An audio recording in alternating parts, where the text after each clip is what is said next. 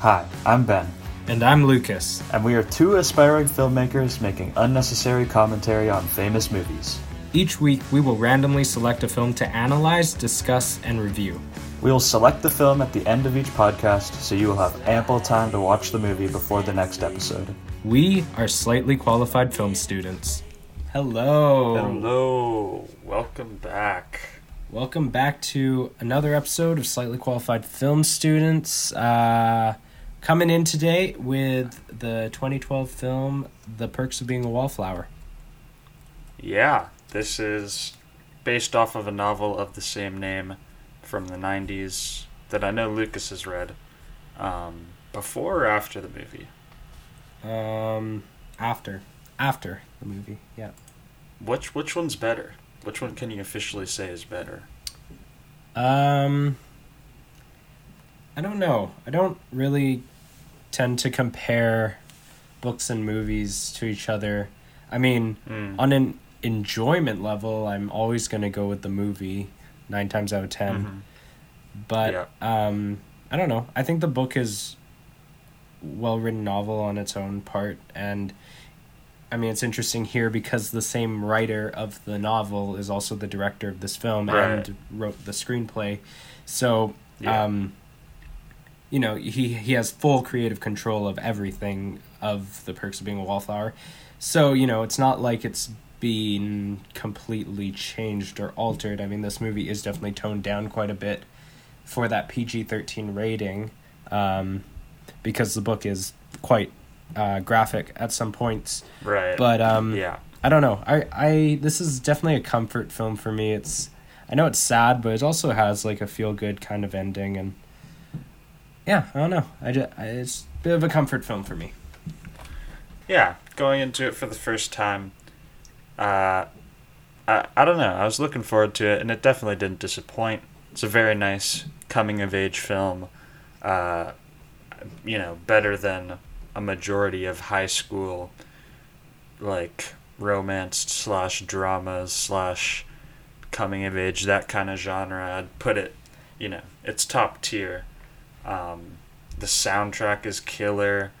There's some beautiful shots in here too. I mean, it's definitely a very well put together story, and overall, I was pretty impressed. I wasn't really sure what to expect, but definitely impressed me. I got the plot summary here. I'll just read it real quick. Nice. It's a long one. Charlie, a 15-year-old introvert, enters high school and is nervous about his new life. When he befriends his seniors, he learns to cope with his friend's suicide and his tumultuous past. Yeah, so I think that this film is quite a bit darker than I was expecting it to be when I went in. I thought it was going to be about,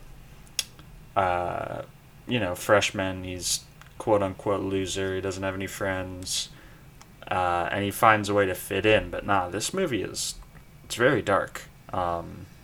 He's got a messed up past, and he has PTSD. He's repressed memories of his aunt molesting him as a child. Spoiler and you constantly see this in yeah, spoiler alert. And you're seeing this through repressed memories and flashbacks he's having every time he sees romantic behavior. And it's an interesting, character being played out here, because you slowly learn all these things that have been building on him to make him this awkward, socially awkward person. It's revealed to you at the party scene when he is high that his friend committed suicide in a very casual way, because he's not functioning at a normal capacity. So all these things get revealed, and then by the end you're just like, damn, this is sad. This is very, very sad. It's a very dark ending, and I really wasn't expecting it, but yeah. Yeah, I mean, it is a darker film, and definitely one of the darker high school films out there. But at the heart of it, it is just about being in high school and going through that kind of livelihood. And for him, I think he's meant to be in grade 9 in the film, so he's, just starting high school. He's very new to everything. And I thought it was interesting watching this film now. I don't think I'd seen it in, 3-4 years.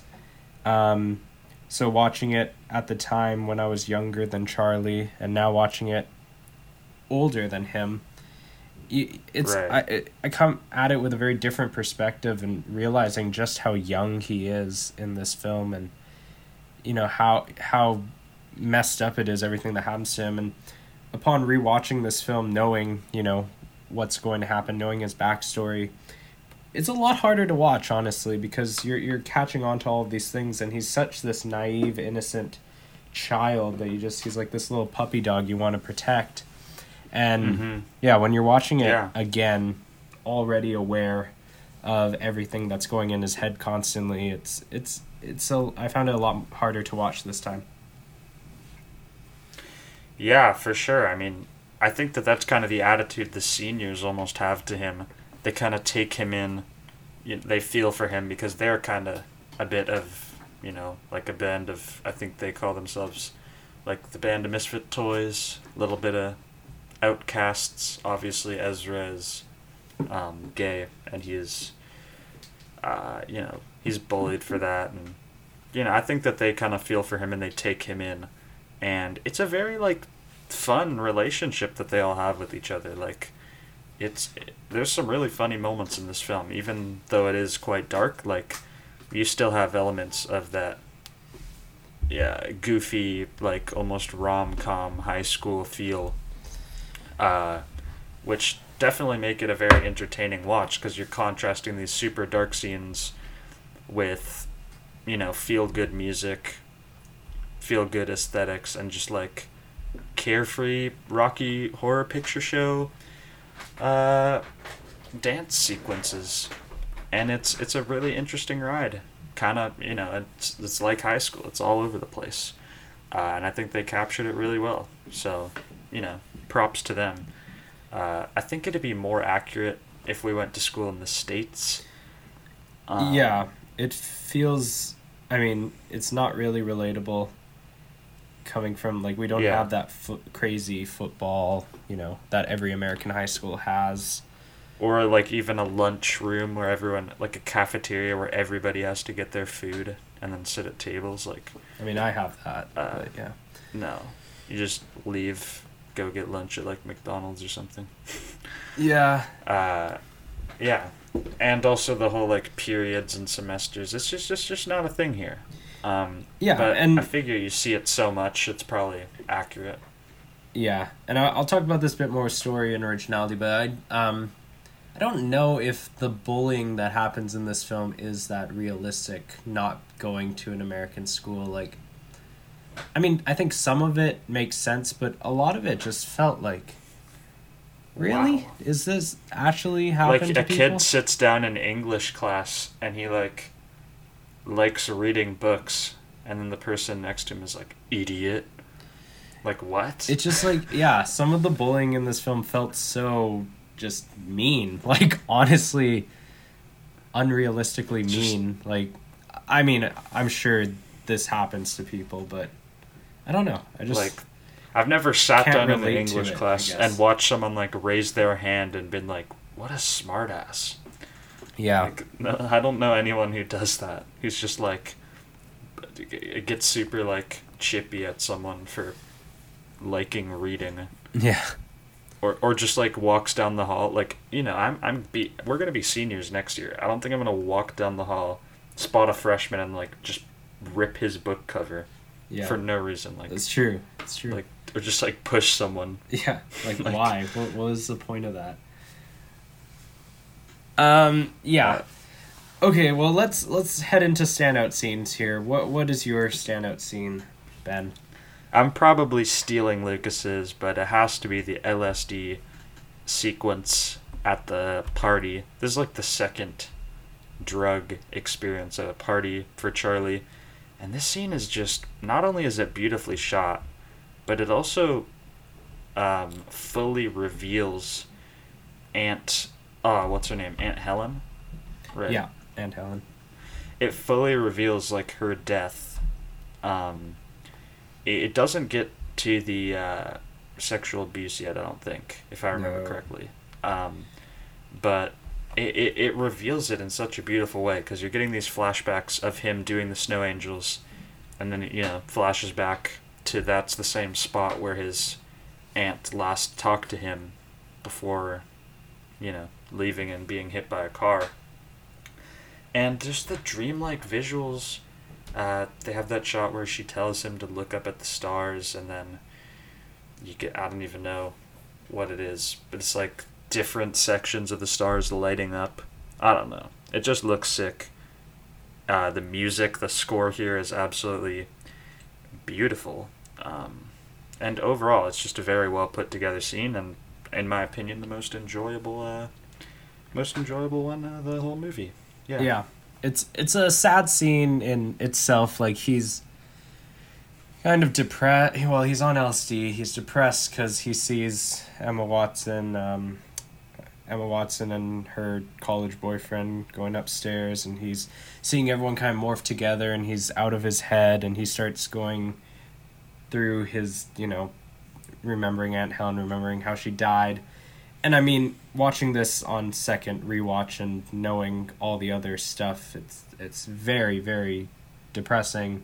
And there is a line that his aunt says in this scene in one of the flashbacks where she says it's our little secret, which obviously you don't really catch on to on first watch, but upon rewatch it's very obvious. Yeah. I thought it was a little weird for sure. Yeah. Hearing it, I was like, that's kind of...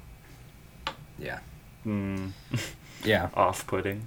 But in the moment you feel like, it's just kind of cringy, weird writing, but you don't think that's going to happen. I definitely wasn't predicting the twist. Yeah. Yeah, me neither. When I first watched it, it really shocked me. And yeah, I mean, that was my standout scene, but I got some other ones. I think a big one is like near the end when he has his mental breakdown. That's such a obvious kind of choice of a scene. Yeah. Where he says goodbye to his friends, they leave off to college, and he just starts going in this downward spiral of just depression and thinking it was his fault he killed Aunt Helen. He's alone again. He doesn't want to have to go through high school again all alone. And yeah, it's such a heartbreaking scene. Sad. Logan Lerman kills his performance in that scene. Yeah, totally. And I think the Percy Jackson franchise really did not use him to his full potential. They did him dirty. Did they make all 5 of those? Nah, they made 2. They made 2. They made 2? Yeah.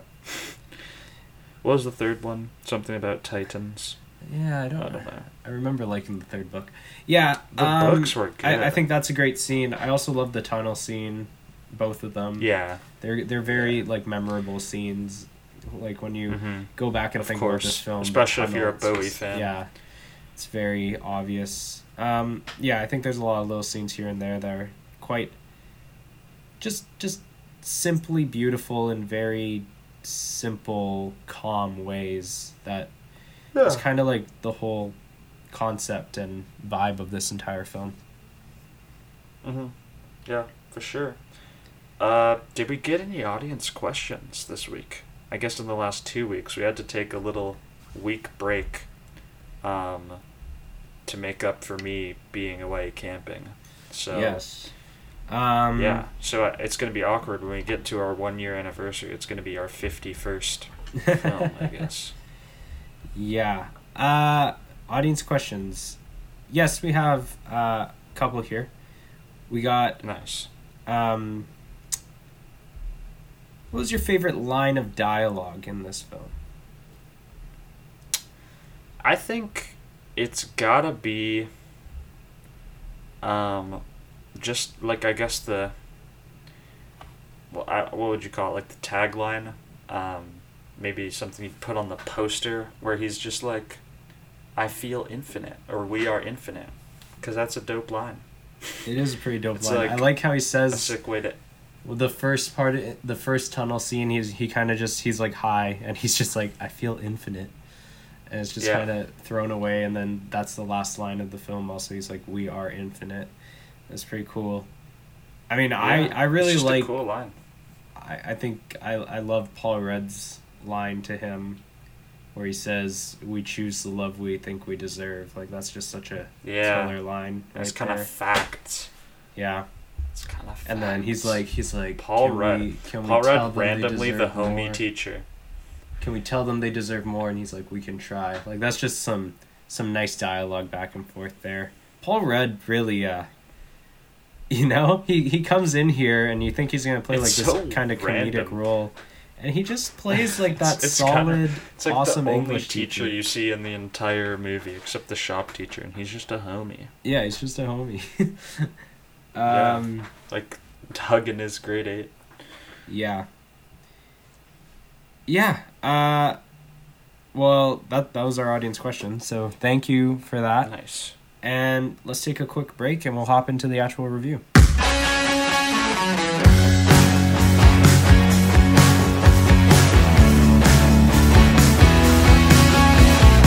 Okay, we're back. All right, we are back. Heading into story and originality out of 10. I think, this story, it feels kind of cliche at some points. I'm going to be honest. Yeah, I don't think the story I think feels that cliche. I feel like there's moments in the script that feel cliche. Right. Yeah, that's true. Because I was going to say, yes, it kind of feels cliche at some points, but also the ending and just like how deep they get into these psychological problems that he's having it's pretty, unique for a movie of this caliber, like a high school drama. You don't really see a lot other than the other one starring Ezra Miller. We need to talk It's not about really Kevin, a high school if you can drama. even call it like a high school. Yeah, I was about to say it's We not. see a high the high school drama, for the but- last 10 minutes of the film. Yeah, with the bow Yeah. and arrow. But I think that this movie goes in very deeply into Charlie's psyche in a way that not a lot of other high school movies do. So I really appreciated that. And because of that, I think that this story is very touching. And it's very, very solid for how long this movie is, for just the subject matter in general. I feel like they tackled it really well. And it's an interesting story. I can't really call it the greatest high school movie ever, because that's got to be Waves if you can count it. Is that really a high school movie? I mean, it's not Yeah, based in high I don't school. I know. think if we say a high school movie, it has to be based around high school. Waves is not really based Yeah. around high school. I mean, it's I kind think of. I think this is a I don't know. really it's a well-made coming of age film, and I think the story is really beautiful and interesting and original in its own way. I definitely do think when we talk about screenplay, there are definitely a lot of lines of dialogues or certain scenes that feel very cliche, but I think if we're just looking at the overall story, I think it's very solid and very beautiful. Yeah, totally. I agree. What'd you I give give it? it the 9 out of 10. Yeah, I gave it an 8% out of 10. It's a high 8, but yeah, solid 8%. Not quite a 9 in my eyes. Let's move on to beginning, which is at a 5%. And I think that this beginning is not very good. I think that it kind of had me nervous for the rest of this film. Now, it starts off with narration, which isn't always a no-no. But in this case, it's just kind of straight-up exposition to an imaginary... I guess he's supposed to be writing letters to the audience, right? Where his pen pal or something getting these letters, and that's how the story is told. Yeah. Which is, it's cool and all, but it's just an excuse for some exposition. And the book is basically diary entries, if I'm not mistaken. The entire book is... Well, the entire book are letters, because he's literally writing letters to a pen pal. That's literally the book. So that's why they did that at the start here, because that is the entire book. Yeah. So, yeah, I think that it's not my favorite way of giving exposition. I gotta be honest. I don't think it's that creative, and it's just kind of blatant narration as exposition. It's not the worst, but it's just kind of a very predictable opening. He's a very cliche high school student. You know, he's like trying to eat lunch, but he has to sit alone in the lunchroom. He's getting bullied by the seniors in the hallways. It's just not a very interesting opening, in my opinion. And it definitely had me nervous for how the rest of the movie was going to play out. But then I was pleasantly surprised with the rest. So, yeah. Yeah, I mean, I think definitely it's a lot of exposition, and yeah. But I like how the dialogue was written, in the sense that you get a pretty clear understanding of who Charlie is really quickly, with how he talks, how he... just his entire dialogue and that opening sequence, I think, is, well enough written, even though it is all exposition, and you get a good glimpse of his character. I like the shop class scene with Ezra Miller. I mean, Ezra Miller is the clear highlight of this movie for me. Man brought it. Yeah. Yeah, I mean, I think it's a pretty meh beginning. I don't think it's awful. I don't think it's great, but I do feel like it's pretty much on the same level as all those other average beginnings we've been seeing, with a lot of, coming-of-age films. They tend to have this, just exposition kind of beginnings, which is fine. It sets you up for the rest of the movie, but doesn't get you points for beginning. Yeah, I gave it a 2%. I thought it was below average, especially compared to some other films we've been reviewing. Although, we haven't really dabbled that much in this kind of genre. But yeah, I mean, when you're just comparing it to some of these films we've done that have, stellar openings that are super memorable and hit you with action right away, or even the slower ones that are just very beautiful, this film just doesn't really do it for me. Yeah, so I gave it the 2%. 3. It's a low 3 for me, but I don't know. I think it's a 3. It's pretty average for me. Okay, moving into ending, out of 5 also. You know what? I was watching this ending and I was like, man, they're gonna end it with goddamn narration. I was expecting it, but then it's just something about this ending, man. It's really awesome. Emma Watson figures out who David Bowie is, and they start listening to Heroes and driving down the tunnel. It's just beautiful. It really is. And I love that they cut away from the narration. Ezra Miller and Emma Watson are just screaming. Music's blasting. It's just awesome, man. I just really love this ending. I'm not giving it quite full marks because of the long narration right before it ends. But it's damn near close, because this is a baller way to end a movie. And I love it. Yeah, it's a very memorable ending, and yeah, it is narration, but I gotta say, it's some damn good narration. There's some really beautiful dialogue that is being said in that narration. Yeah. It's not just recapping the film like most end narrations do. It's him, writing his final letter, or writing a letter about being in that tunnel in that moment. It's not about him being like, oh, I've grown, I've seen the world. It's not that. It's not telling us anything. It's leaving it still pretty ambiguous, because, he's having fun in that moment, but he's still going to have to go back to high school without them. And basically his life is just going to go on. But in that moment, which is what he says in the film, he says, in this moment, we are infinite. And I think that is, if you're going to use narration, you should use it in that way to end your film, because it's, gives you goosebumps. And Heroes kicking in right in the Yeah. when the drum hits and them screaming out their window, and it transitions from the orange tunnel light into the blue night sky.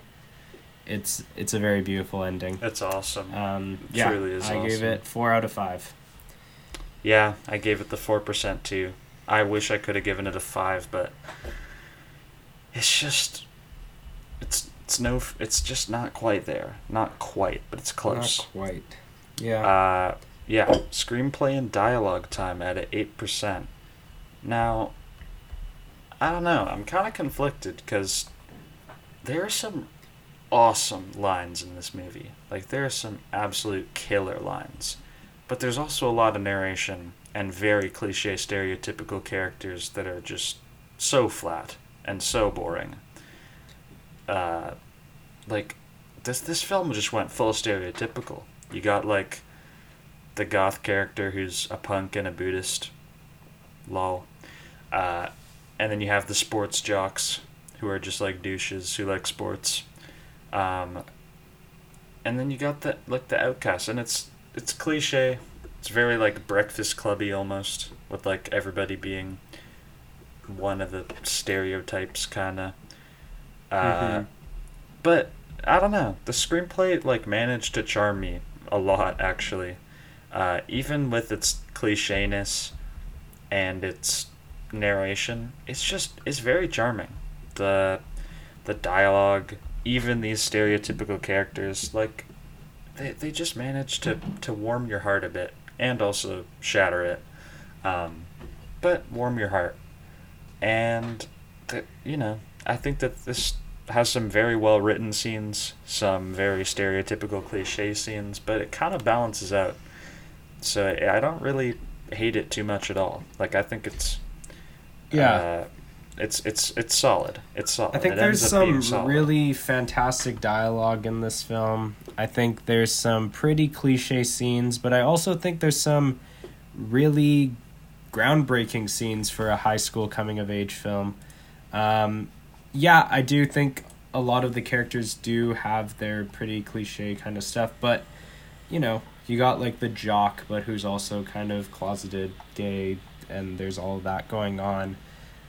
This screenplay does pull twists and turns throughout the film, and it also just delivers some really human moments. I mean, yeah, we were talking about how a lot of the high school stuff wasn't really that real, but I felt like there were a lot of moments just within their friend group or just them hanging out that felt very real. Them like eating dinner together or just chilling, doing whatever.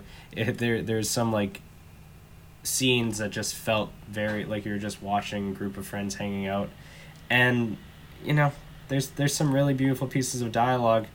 I mean, my biggest issue with the screenplay is one specific scene, which genuinely makes me cringe, and that is the scene where Ezra Miller gets beat up by all the jocks. I mean, like, the start of the scene is pretty cool because, he goes and stands up for himself and then he punches his boyfriend in the face. And, like, that stuff's cool. I like that. He starts getting beat up. What I don't like is little grade 9 Charlie single-handedly blacks out up 5, like, full football jocks, like, bloodied on the ground, no weapon in sight, with his own 2 fists. And then he can't even remember, like, what happened. He's like, oh, what did I do? Because he has his blackouts, which, whatever. He has these blackouts, and that makes sense. But that's their excuse. Like, they're like, yes, this boy just all of a sudden has superpowers, and it's a blackout. And even though they do show when he's having his breakdown at the end, like, him genuinely, like, beating up some of these guys, like, going absolutely crazy, that still doesn't excuse this because there was like 5 of them. One of them could easily have just knocked him in the back of the head and he would have been out. I think this would have worked if there was only like 1 or 2, because then I could believe it if he went fully crazy. But when there was just like a full group of them, it's just not believable at all. That's my biggest issue with the screenplay. Yeah, it's just that scene. But, I do think there's some great scenes in here that make up for it, and some really beautiful dialogue. I gave it a 6 out of 8. Yeah, I gave it the 6% too, which is kind of crazy to me because I felt like it was too cliche to be given the 6, but also it's really beautifully written, so it balanced out. Got the 6%. Now let's move on to soundtrack, which is at a 7%. I love the soundtrack. I think it's awesome. I love David Bowie, obviously, and I love that they chose that to be like the legendary song of awe and myth. And also they name dropped Nick Drake, and I was really hoping they licensed some Nick Drake to put in here, and they didn't, which kind of disappointed me. But at least they name dropped him, so shout out Emma Watson, or I guess shout out Steven Chbosky. Is that how you say his name? Yeah, I guess so. Yeah, I mean, the soundtrack is very memorable in this film. It's definitely one of the biggest portions of this film. Perks of Being a Wallflower had a budget of, I think, $22 million, and I can genuinely say that a solid amount of that probably went to the soundtrack. Sorry, what was the budget? Because they licensed a lot of music for this film, and a lot of really well-known songs. You got The Smiths, David Bowie, Come On Eileen. Like, there's a lot of really big kind of 90s, and they 80s hits. used them, and it's not like just 10 seconds of it. Yeah. They used like the whole thing. So. Yeah. So obviously this is a fantastic soundtrack. It carries a lot of the movie, and not just the song choices. There are some really beautiful score elements. pieces that are used in this movie, especially like that LSD scene, the mental breakdown scene. There are just some really deathly depressing but beautiful scores that are used within the film. Yeah, I mean, this was an easy 7 out of 7 for me for the soundtrack. Yeah, 7 out of 7 for me. If they used Nick Drake, it would have been an 8. But I bet it's really hard to license his music. Yeah, let's move on to production design, costumes, and set. I overall thought that the production design in this movie was very solid. There's no big sets, but I thought that the costumes were great. I love that they really got into the true Rocky Horror Picture Show culture. Which also you have to think about, they had to license the ability to use scenes from that movie. Oh, that's true. And the movie is playing in the background, songs. Obviously. That's what I'm saying. Yeah. That would have been expensive. Because this movie doesn't look like a big budget film, but it had, I think it was like $20 million, which isn't a huge budget, but it's still... $13 million. Really? I thought I read it had a much bigger budget. No, well, I just looked up $13 million. Oh yeah, well there you go. It's but I can still say that probably a lot of that was going to the soundtrack. Oh no, it made $30 million in the box office, but yeah, a lot of it was going to the soundtrack, and the production design isn't crazy by any means, but I do love the detail within it. I was noticing there was a scene, like the scene at the end in Emma Watson's room. What's her character's name? Sam's bedroom with Charlie. Like, there's just, it could have been such a just normal scene with a couple lamps on the bed posts or whatever, but they like got little like pixie lights and wrapped them around her bed frame so you could get like beautiful bokeh in the background of the shots. And then they lined her window with like some lights and posted like different colored pictures around it, so you get that like contrast of that color and the bokeh off the lights, which is often you don't see in indoor scenes. And I just loved those choices because it makes these scenes that are mostly just medium close-ups stand out and feel a lot more beautiful, just by that little extra detail in the production design. Yeah, I mean, I really love the costumes in this film. Yeah, totally. Leather jackets. I mean, why does everybody get a leather jacket? Realistic. Even a marching band. That's not even a sport. Yeah. Some nice dialogue for you. Yeah, I think that $13 million budget, they were able to create some pretty awesome sets. I mean, you have all these posters in Emma Watson's room and stuff. It's Hmm. just, it's very And even nice. like little things like the shop class, or like having to Yeah, make all of those pink woodworking tools. tools, like just things like that that you can tell obviously took some effort, and they really had to go out on that stuff, spend money, and make that wall of them. Hmm. It's there's just little things like that, um, that make the production design stand out for this film. Obviously, it's not incredible by any means, but for the budget it had and the limitations it has just being a high school film, I think they really just did well with costumes and production design. I gave it a 5 out of 6. Yeah, I gave it the 5% out of 6 as well. Um, Very, very solid. Very, very, very solid.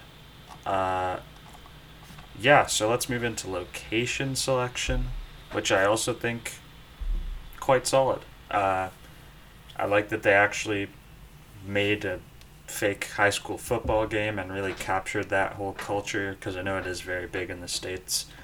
Um, which, they put on the real deal Friday Night Lights for that. Uh, Mm-hmm.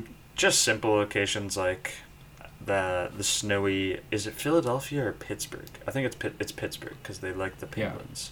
Yeah. Uh, so it's just the snowy, uh, you know, suburbs of Pittsburgh. Very nice. Obviously the tunnel and the bridge where they uh, stand up in is an Yeah, the awesome tunnel is a location. beautiful location. And, Um, overall, there's not many locations, I guess, throughout the film. But, even simple things like outside the theater with the nice neon lights, it's just nice. It's very nice touches. yeah, I And, love the bleachers, like when they go up, when he gets hmm his C minus in shop, and it's just this like standalone bleacher looking out into the city line skyline. Uh, it's like obviously not your usual high school bleachers. They really sought out that, and like the LSD scene again, like that snowy pile in those trees, forests, like it's just beautiful. Him doing that snow angel there. yeah. That street, that little windy street where he's having that flashback on his aunt, going to get his present. Just little things like that. I think there's some really great locations in this film that are Yeah. very accurate to where this film takes place, and the style of this film. Obviously, they're not going to have crazy silence locations, um, Yeah. but I think But, they did, care about their shots. They weren't just getting lazy. I also gave it 5 out of 6. yeah, I gave it the 5% as well. Overall, very, very solid in both categories. Mm-hmm. Uh, so yeah, we'll take a quick break, and then we'll come back for the second half of the review, our final scores, and next week's film.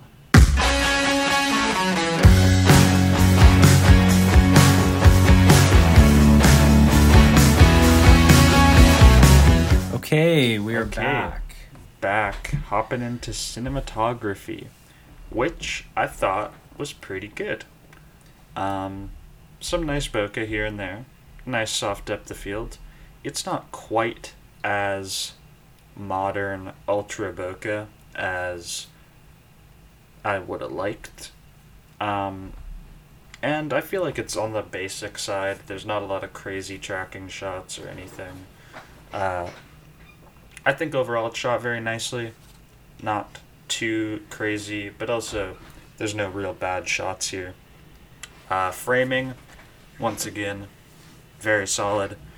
Uh, they don't really push it too much. They're not making it too over the top beautiful, which I feel like they could have really done and boosted this film up in my eyes. Uh, but there's nothing necessarily wrong, compositionally with the shots or anything. It's not quite on that same beautiful level as some other films of this era are.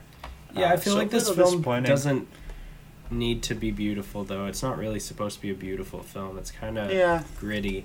And it has its moments of beauty, like the tunnel scene, where it just is overwhelmingly beautiful, and that's kind of reflecting the state in which the characters are. Like, the tunnel scene is beautifully shot, tracking that car, and the lights, like, hitting the camera. And the first tunnel scene, that transition between coming out of the tunnel and her standing there into the night sky with the city skyline all blurred out in the background, it's really beautiful. I think there's also some great scenes, like when Charlie and Ezra Miller are chilling on that bench up on like the mountaintop. There's just little things like that. I don't think the cinematography is anything extensive, but it's definitely like kind of just nice, and I think it fits the tone of this film really well. Yeah. I give it an 8% Yeah, total. me too. Not quite on the 9 level. I love the random Dutch angle when he's having his mental breakdown. It's just so... It works. It just works really well. I hate Dutch angles. Oh, but I hate Dutch angles too. I hate like Dutch that angles one. so much, but just having that 1-2-second Dutch angle was kind of funny, and I liked it. It worked for that scene. Yeah, I give it 8 out of Fair 10 enough. also. Okay, we're moving into editing here out of 8, and I actually think this film is edited really well, especially if you think about all the flashback sequences, because where they're placed, when they happen, very well done. On top of that, there's some scenes that are really, really fast paced in this film, where the editing has to kind of just go crazy, like the dance scene. But I think the main thing that stands out to me with the editing in this film is just the overall consistency of making it so that we're watching these characters kind of go through this chaotic life and this depressing life, and the editing kind of reflects that. I mean, when you're watching like the LSD scene, for example, it's edited in this very quick-paced fashion, but then it just slows completely down, and there's like zero cuts, and you're just watching him sit there alone for a solid like 20 seconds. Whereas if you contrast that to like when they're just they're dancing Come On Eileen, it's just crazy. Everything is happening, stuff is spinning around, it's constantly cutting, and I like how this film incorporates editing as if it's a character. But definitely the biggest thing for editing for me is that final sequence. I mean, or not the final sequence, but his breakdown sequence. That scene is edited to perfection. It's almost reminiscent of like Eternal Sunshine or even Brazil in a way, where the character's mental state is obviously not chillin'. And so the editing kind of reflects that, and it just gets crazy. And it's very hard almost to follow the time and the structure of what's going on, which obviously totally fits the scene. And I just love how they harshly like end his breakdown intercutting montage with him actually in the, you know, the policeman kicks down the door, and then it just hard cuts to him in the hospital. Yeah. So I think that sequence is edited very, very well. And also just how they reveal the twist. They reveal what Aunt Helen did. It's not like they don't just like blatantly tell you. It's through the editing that they kind of show you things. Like they show how the way that Emma Watson is touching his thigh, and then it shows the aunt doing the same thing to him as a child. It's little things like that. Yeah. And when he and turns like, over her hand, and you see the the scars on her wrist, and then you see him looking at a knife on the kitchen table. Like, there's just little things like that that's all done in the editing room that I felt were really strong choices of where they placed all these shots. And there's a lot of montages also in this film. There's a lot of montages to show passage of time, which obviously most people know montage is all editing, because they're just editing to music. And I think this film is a tiny step above the average editing in films we've been watching, so I gave it that 7 out of 8. Yeah, I don't think it's quite on the 7% level for me. I gave it a 6%, but it's definitely slightly better than the average, especially that final sequence. You know, in the last 20 minutes, I think it really picks up. Yeah, let's move on to acting at a 10%. And I think that this film has a very, very strong group cast. Emma Watson is great. Logan Lerman does his thing, especially at the very end. He's given a great performance. But I mean, Ezra Miller steals the show. He really does. Yeah. His character's ups and downs are so believable. Ezra Miller is an incredible actor. Yeah. If you haven't seen We Need to Talk About Kevin, you should watch that. Also, great performance in that movie too. I haven't really watched too much DC recently, but I assume he's good as the Flash as well. Yeah, I mean, Ezra Miller, he hasn't done a crazy amount of work, but he kills it in this film. Really, really does well. Like that scene where he's telling Charlie what happened to him and Brad when Brad's father found them together, and that entire monologue is so just heart-wrenching, and he gives just throughout the entire film, showing his like really super flamboyant side in Rocky Horror Picture Show, showing his like energetic happiness and sarcastic funny comments in shop class, and also just showing his pure utter sadness and loneliness. I think especially in that quick montage where they're sitting together, they have those nights where it's just Charlie and him talking. He gets dark, man. Logan Lerman, I think, also kills it in this film. The ending is incredible, obviously, when he's sitting there and he's telling himself not to cry, and his eyes, he's just bawling, but he's trying to keep his composure. It's really incredible shot. But also, throughout the entire film, his composure, his posture, the way he delivers his dialogue in a very like academic way, he sounds very innocent in how he talks, and that's an acting choice, and I think it really is perfect for the character of Charlie. I mean, if you read the book, the character of Charlie is so naive and innocent, and I think he really shows that in this film. I think Emma Watson does a pretty good job. She has her moments, like when she's like talks about how she was molested as a kid from her dad's boss, when she realizes that Charlie's friend shot himself. Like she has moments. My one complaint is I think her accent is awful. Really not a good American accent. But I think she has solid moments. I think all the supporting characters are fine. I think there's some one-liner actors in the high school that are dreadful, but that girl in English class just sucks, man. But she sucks. Luckily, they have like 1 or 2 lines in the entire film. Paul Rudd, Paul Rudd is good. Paul Rudd's a goat. Awesome. I mean, even though there are some side characters, I overlook them because they're just minimal. And, there's some really dramatic stuff that happens in this film, so Ezra Miller and Logan Lerman especially get to really show off their acting chops. I give it a 9 out of 10. Yeah, I gave it a 9 out of 10 as well. Now, let us move in to entertainment value out of 10%. I thought that overall this was a fairly entertaining movie. It's funny at some points, but it's also very dark. Got that roller coaster of emotions that is kind of what the high school experience is like. And yeah, I really appreciated it. I don't think it was the most entertaining movie I've ever seen.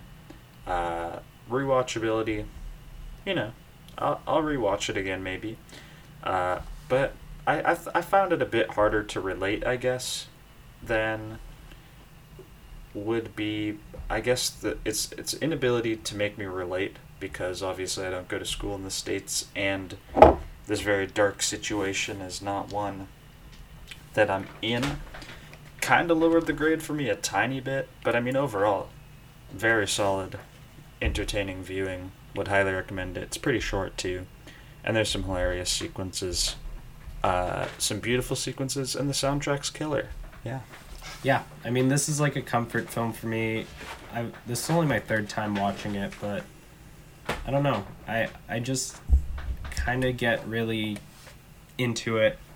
I like when you have these coming-of-age films that aren't afraid to get to those dark places and discuss real-life stuff that happens to a lot of people that is, Yeah. This film is definitely on the brink of not being PG-13. They're definitely pushing it. Obviously, they wanted to keep it PG-13 because it is a teen movie, so I'm sure they knew a lot of their box office was going to come from that. But they are definitely pushing it, and I know for a fact that the director said they had to make a few edits before the MPAA was able to give them that PG-13 rating, because there is some swearing in this film, and, the content is extremely brutal, especially at the end. Yeah. But I really enjoy this film. Third watch, I was very entertained. I mean, I hadn't seen it in a while, but I do think it has rewatchability because I found myself watching this film in a complete different light when you know what happens to Charlie. It's like you're watching a different movie because you're catching all these other stuff and you're really reading into his character a lot more. So yeah, I gave it a 9 out of 10 for entertainment value. Yeah, I gave it a 8% out of 10. I think that if this movie was rated R, if they just sent it, they just rated it R, and made some Requiem for a Dream level, graphic content, would have had my heart even more. I mean, in my opinion, any movie about high school should be rated R because high school is R-rated. For sure. Obviously, money and stuff, but, Yeah, who cares? Christopher Nolan. Life is R-rated, so just, go for it. I think Christopher Nolan stopped making PG-13 movies. For real. Please stop. Yeah. Okay. Overall technical achievement out of 15. I think that this is not quite a 14%. I gave it the 8% in cinematography, 6% in editing. Very, very solid, but it's just not quite on that same technical level as some of the 14s I've given.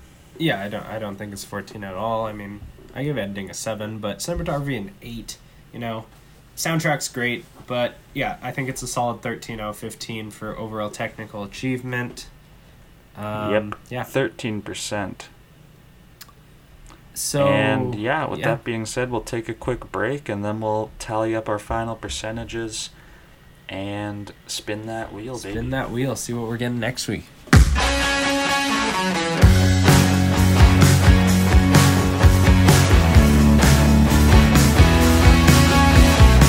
Okay, we're back, and we are finishing up here. Tallied up our final scores. Yeah, Ben, what did you give The Perks of Being a Wallflower? I gave it an 81% overall. Not my favorite film in the world, but very, very solid watch. Would recommend. Yeah, nice coming-of-age story. Yeah, I gave it a 85%. Nice. Yeah, nice. I mean, it's in my top 100. I mean, I don't know. It just has a special place in my heart. I know on an objective level it's not the greatest film ever made, but I don't know. It's just one of those films that I just like. It's like About Time and Sing Street. Yeah. Um, God damn it, bro. About Time is unexcusable. I love About Time. I genuinely love that movie. That movie is so painfully mediocre. Bro, I love that movie. Okay. So that gives us We a have 83.5 or no, 82.5? 83. What's the average? It's 83. 83. So Manchester is 21st. Manchester's 21st still. with Perks in 22nd place. Just above I'm Thinking Ending Things. Nah. Yep. Just above I'm Thinking of Ending Things. Underneath Manchester by the Sea. Nice. Okay. Well, I got screen recording up. I got the wheel ready to go. So let's spin this thing. See what we've got for next week. Okay. And we are spinning in 3, 2, 1. Here we go.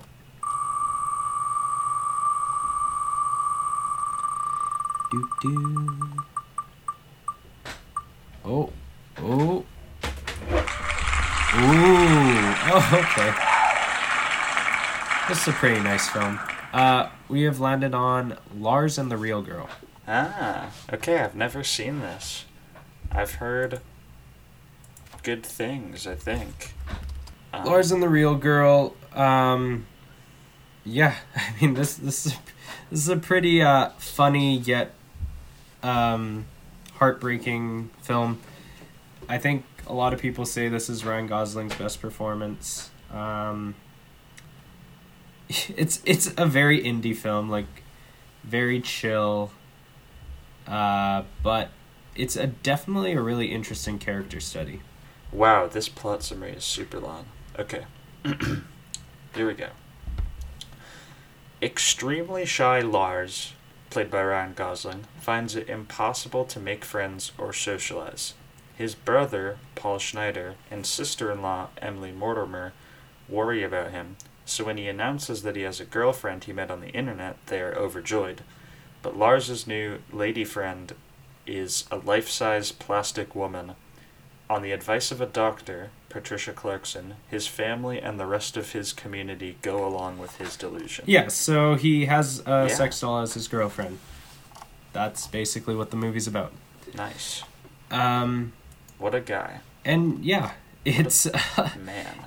It sounds hilarious, but when you actually watch it, it's not as funny as you might think that plot idea would be. Yeah, I watched this film, I don't know, maybe a year ago for the first time, so I'm kind of excited to rewatch it. I loved it the first time I watched it, I can say that. It hit me in the feels in all the right way. And it's just like a cool indie film, honestly, with some great actors. Mm-hmm.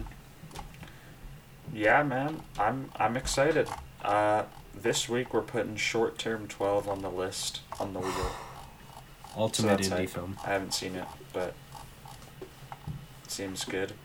And then next week we're going to put Fargo on the wheel. So that's it too. Yeah, that was our review of The Perks of Being a Wallflower. Make sure you check it out. Make sure you keep sending in your audience questions, suggestions. We get those done as well. You know, Spider-Man was a suggestion. Even Good Will Hunting was a suggestion. So keep them coming. Keep them coming. Yeah. Thanks for listening. We'll see you all next week.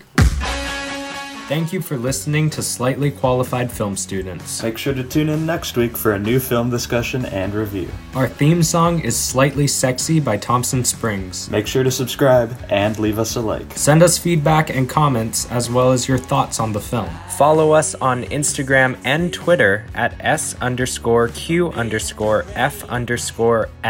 If you would like to send us a question or a comment for next week's episode, you can email us at sqfilmstudents@gmail.com. Thanks for listening, and we'll see you all next week. Bye.